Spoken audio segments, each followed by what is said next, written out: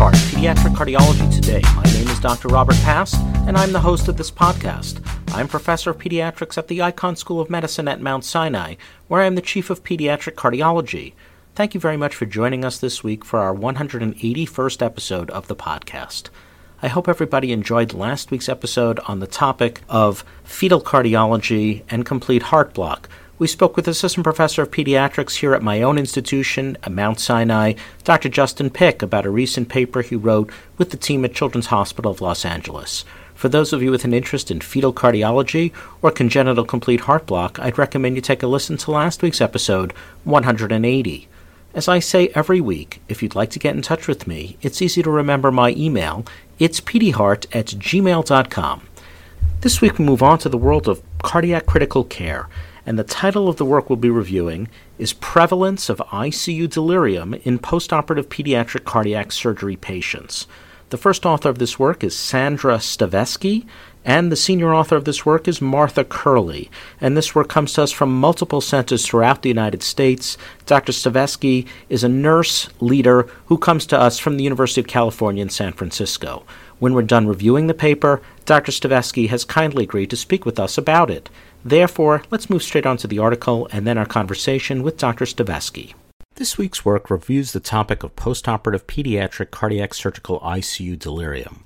I'll remind the audience that delirium is a disturbance of consciousness with inattention that is accompanied by a change in cognition or perceptual disturbance that develops over a short period of time in the ICU, and it's been estimated that up to 80% of those who are mechanically ventilated in the ICU can develop delirium, and it's associated with many negative outcomes, including enhanced or increased length of stay, decreased survival, and cognitive dysfunction. The authors review the prior literature on this topic and explain that multiple risk factors have been described to be associated with the development of delirium in the pediatric ICU patient, such as age or gender, postoperative clinical characteristics, and also modifiable risk factors like exposure to ICU treatments or sedatives.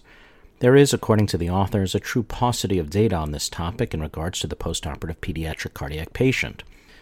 The investigators then explain that prior work suggests that about a quarter of all kids in PICUs screen positive for delirium, and there have been a few single-center studies suggesting that after bypass, that number could rise as high as 49 to 57% of all post-op cardiac surgical patients.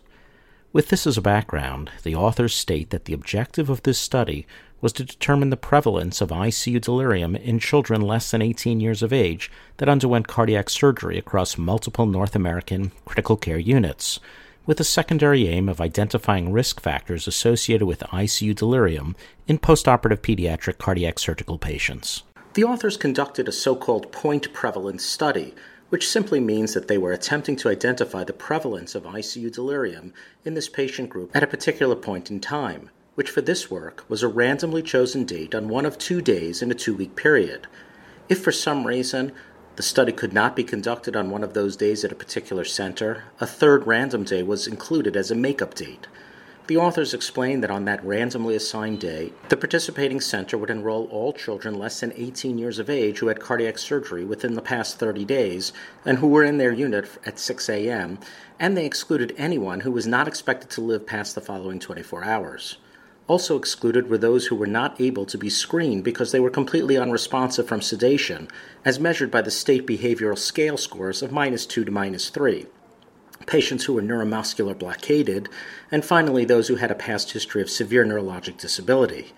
The patients were assessed using a previously developed screening tool called the Cornell Assessment of Pediatric Delirium Scale, which is an 8-item questionnaire that can be completed in less than 2 minutes, and it's designed to be completed by the bedside nurse at the end of the shift, so that the nurse had a good sample of the patient after an entire shift.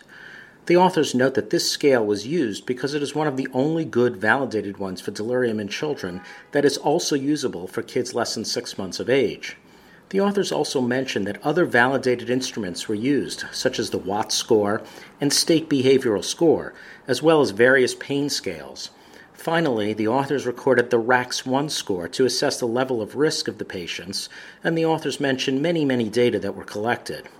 The investigators explained that the data was collected in every center at 6 a.m. at all centers, with the study teams working with the bedside nurse to complete the State Behavioral Scale score, the Watt score, and the Cornell Assessment of Pediatric Delirium scores.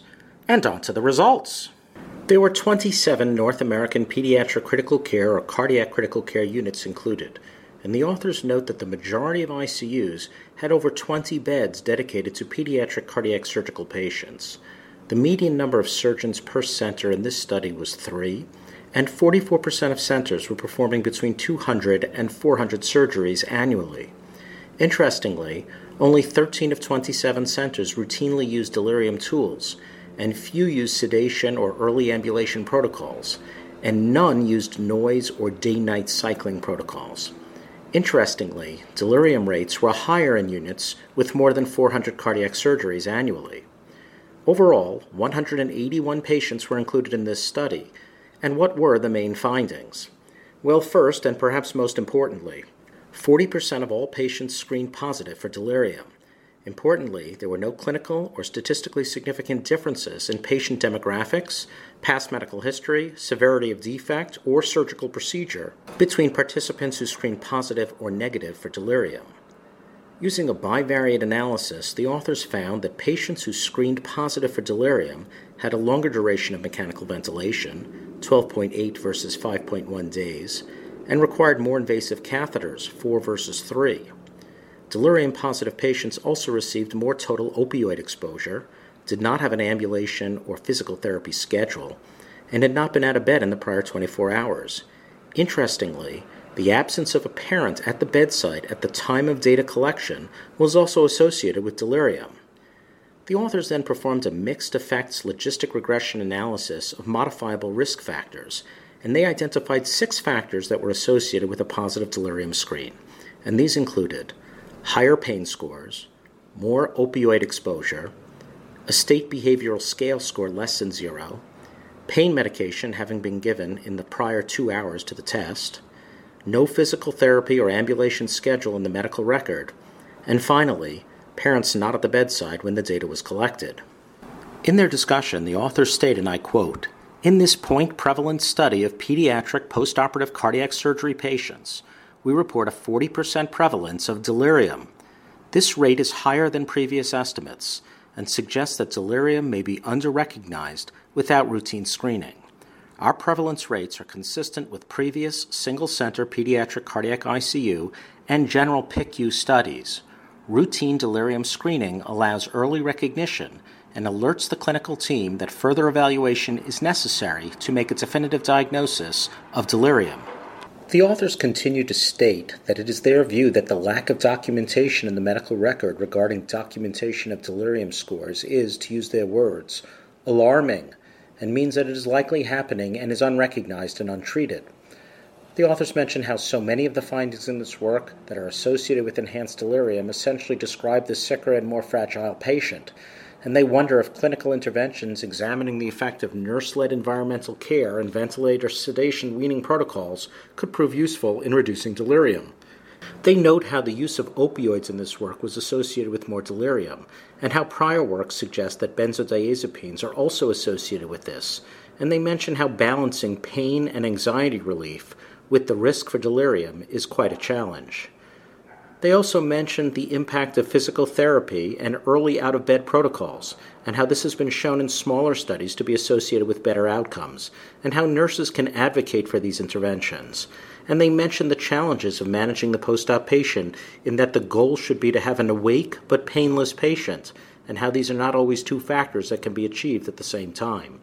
The authors review the various limitations of this work, including the limitations of a point prevalence study, the possibility that participating centers in this work may have been more in tune with the issue of delirium in the first place, the lack of generalizability outside North America, and possible biases in the collectors of the Cornell delirium scores.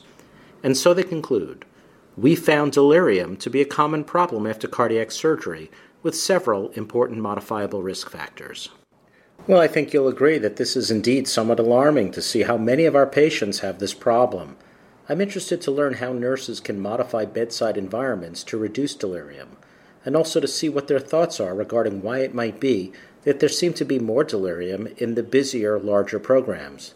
There's a lot to consider here, and so at this point I think we should move straight on to the author of this work, Dr. Stavesky, to get her view on things. Joining us now to discuss this week's work is assistant professor and nurse scientist at UCSF in the Department of Family Health Care Nursing, Dr. Sandra Stavesky. Dr. Stavesky obtained her bachelor's degree in nursing at Western Connecticut State University, followed by master's and PhD in nursing at the University of California. Review of her CV suggests that she has pretty much done everything in pediatric nursing and has received multiple grants to study many different aspects of nursing care in the CICU. And she is obviously an expert on the topic of this particular study on delirium in the post-op pediatric patient. It is a treat to have a nursing leader join us this week to discuss this important work. Welcome, Dr. Stavesky. I'm here now with Dr. Sandra Stavesky. Dr. Stavesky, thank you very much for joining us. You are our second nursing expert on the podcast after Dr. Lasante from CHOP. Awesome.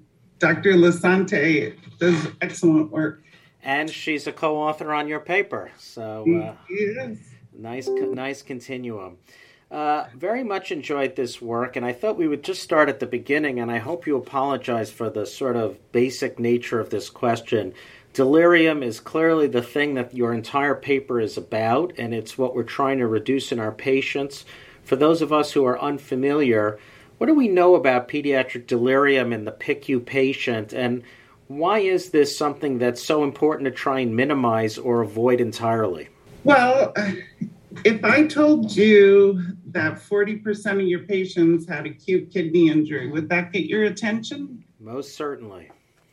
So the definition for delirium is acute cerebral injury, but we don't really look at it from that perspective. General PICUs are much more in tune with delirium or have gone further along than we in cardiac ICUs. So I think it's important because we really don't know the long-term effects of having delirium in children at this point in time. But if you look with adults, they have long-term cognitive impairment. They also have more risk for depression and PTSD and anxiety, and,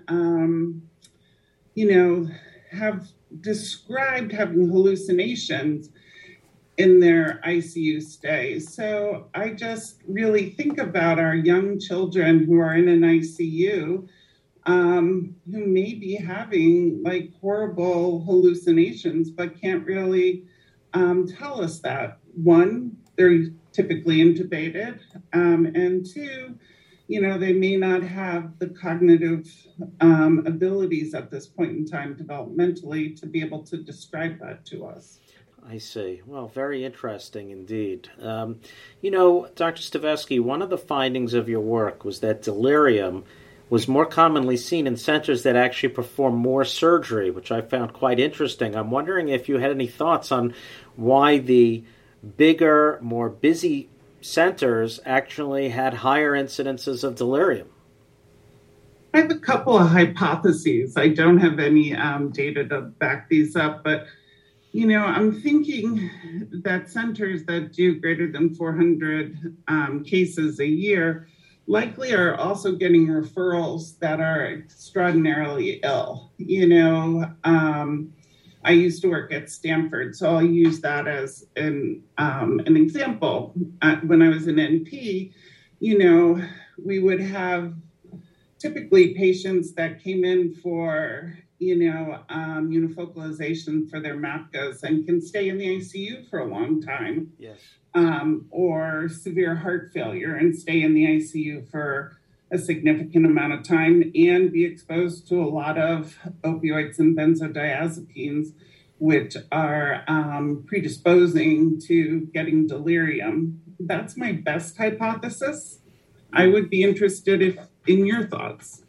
I really don't know. I found it, that's why I thought I'd ask the world's authority on this. It's interesting to me. I didn't, for those in the audience, I often will review the questions with the guest in advance. One question I had for you, Dr. Stavetsky, clearly use of benzodiazepines and opioids are associated with this problem. Do you have any thoughts about dexmedetomidine, which seems to be being used like water in ICUs? Is this having a positive or a negative impact on this problem in your view? In my view, I think the short-term use of dexmedetomidine as it's designed to be for 1 to 2 days, I think probably has a positive effect on delirium. I'm not clear if there is long-term issues when you have, let's say, fentanyl or morphine infusion, a benzodiazepine, something like Versed, and then you step up to adding Dex to that picture. If that doesn't, could have different types of effects. And so right now we're doing a longitudinal observational study looking specifically at children and their delirium status and looking at many different factors that could cause delirium. So looking at things like what is their total opioid exposure over time, what's their Precedex exposure over time. So we're hoping to have some answers to that question. Wow. But I hypothesize that it's going to be a complicated picture with Dex in there. Yeah, good luck with that analysis. I'm interested myself, especially after reading your very interesting paper. In your discussion in your paper, you mention how nurses can improve the environment of a postoperative patient to reduce the risk for delirium. I thought this was really fascinating and very impactful. And I'm wondering if you could comment on this for the audience and maybe share with us what some of the interventions could be that nursing can do to make the environment around that patient more conducive to not having delirium. Yeah, I would ask the audience someday to come into their ICU and just sit there and think about how much noise and how much light happens. Like there were times when at 5 o'clock in the morning, there was this big like Zamboni-like machine cleaning the floor, and, if there's constant noise, constant light, or constant dark, it's easy for your circadian rhythm to get off balance or to not be able to sleep. So I think nursing can do a lot to making the environment more conducive to the child.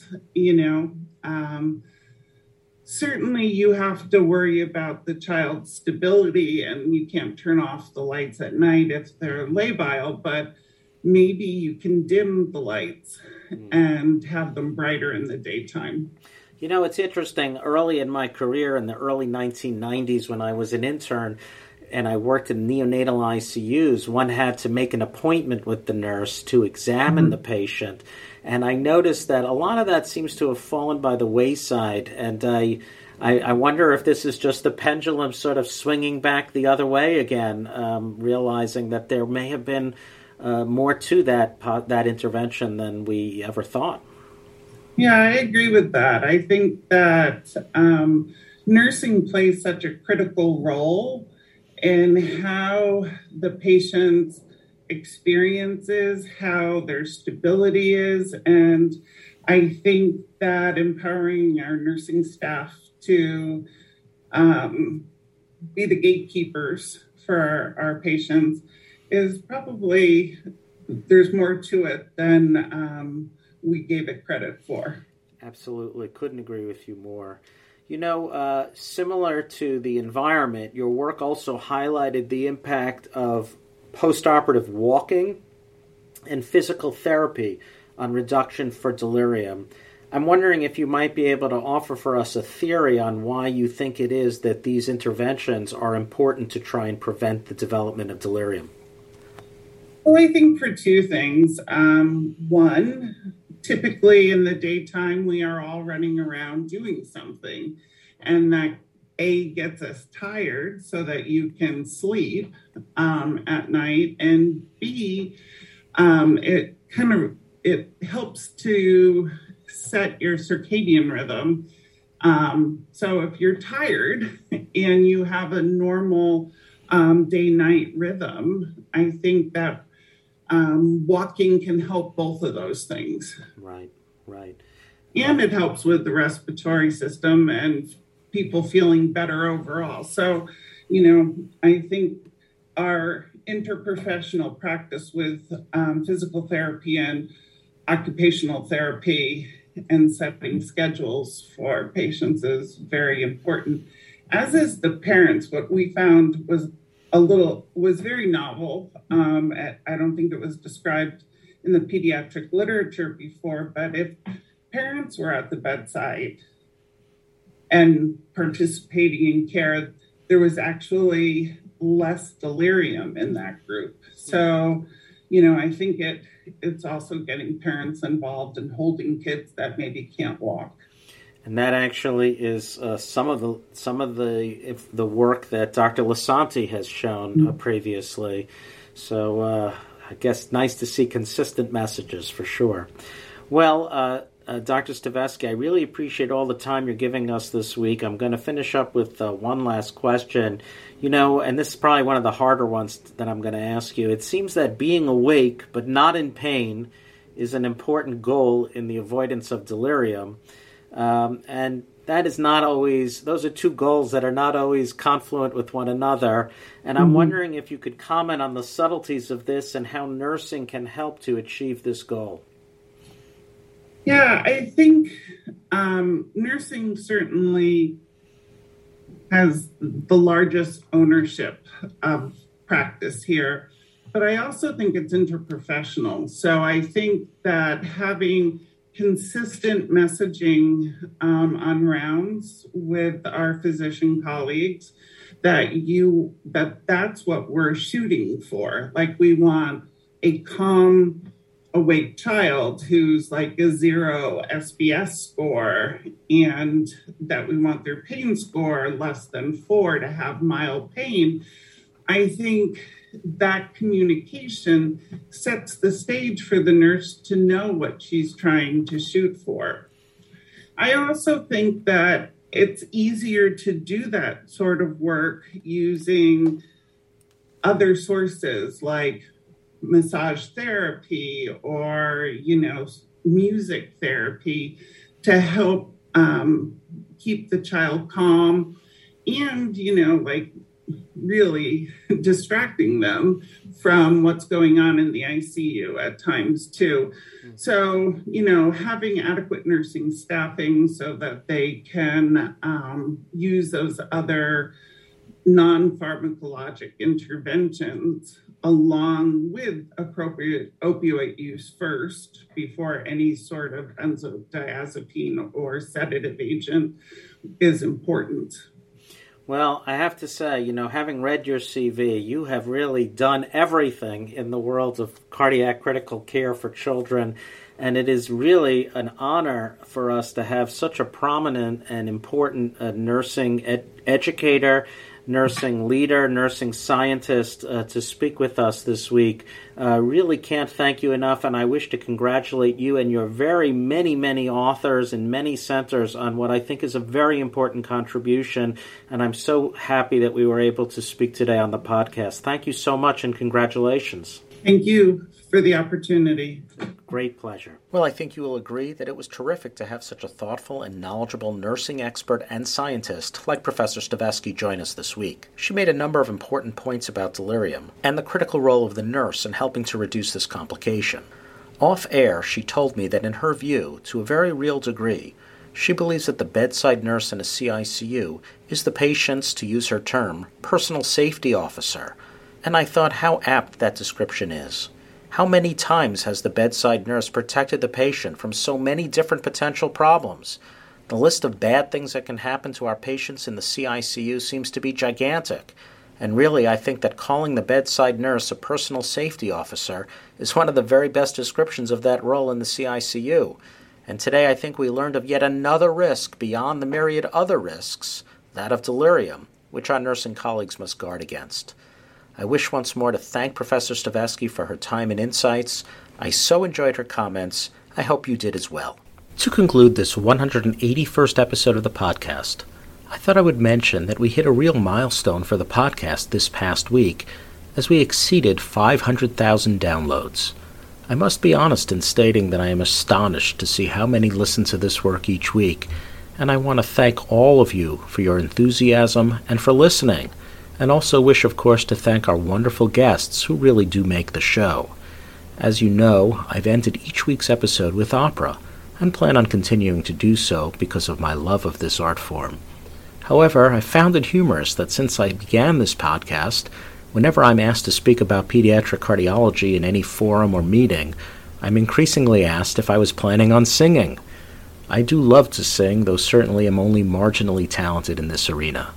However, as we have hit a milestone for the podcast, I thought I would perhaps for just this episode sing this brief music myself for the ending of this episode, and in so doing join my dear friend Leo Lopez as the only other physician to sing at the end of the podcast.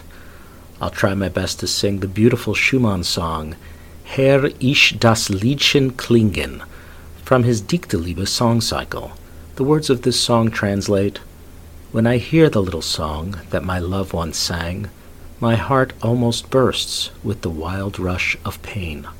A dark longing drives me out to the wooded heights, where my overwhelming grief dissolves in tears." I apologize for this most unprofessional performance and promise going forward to return to the real prose. However, for this one time, I figured I'd respond to the requests that have been made. Thank you very much for joining the podcasts for all these 3 years and downloading it over 500,000 times. I am most appreciative. Hör ich das Liedchen klingen, das einst die Liebste sang, so will mir die Brust zerspringen von wildem Schmerzendrang.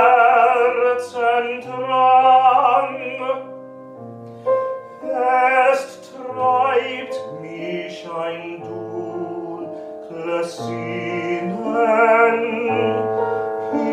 hinauf zur Wall des Himmels. Dort liest sich auf in Tränen mein übergroßes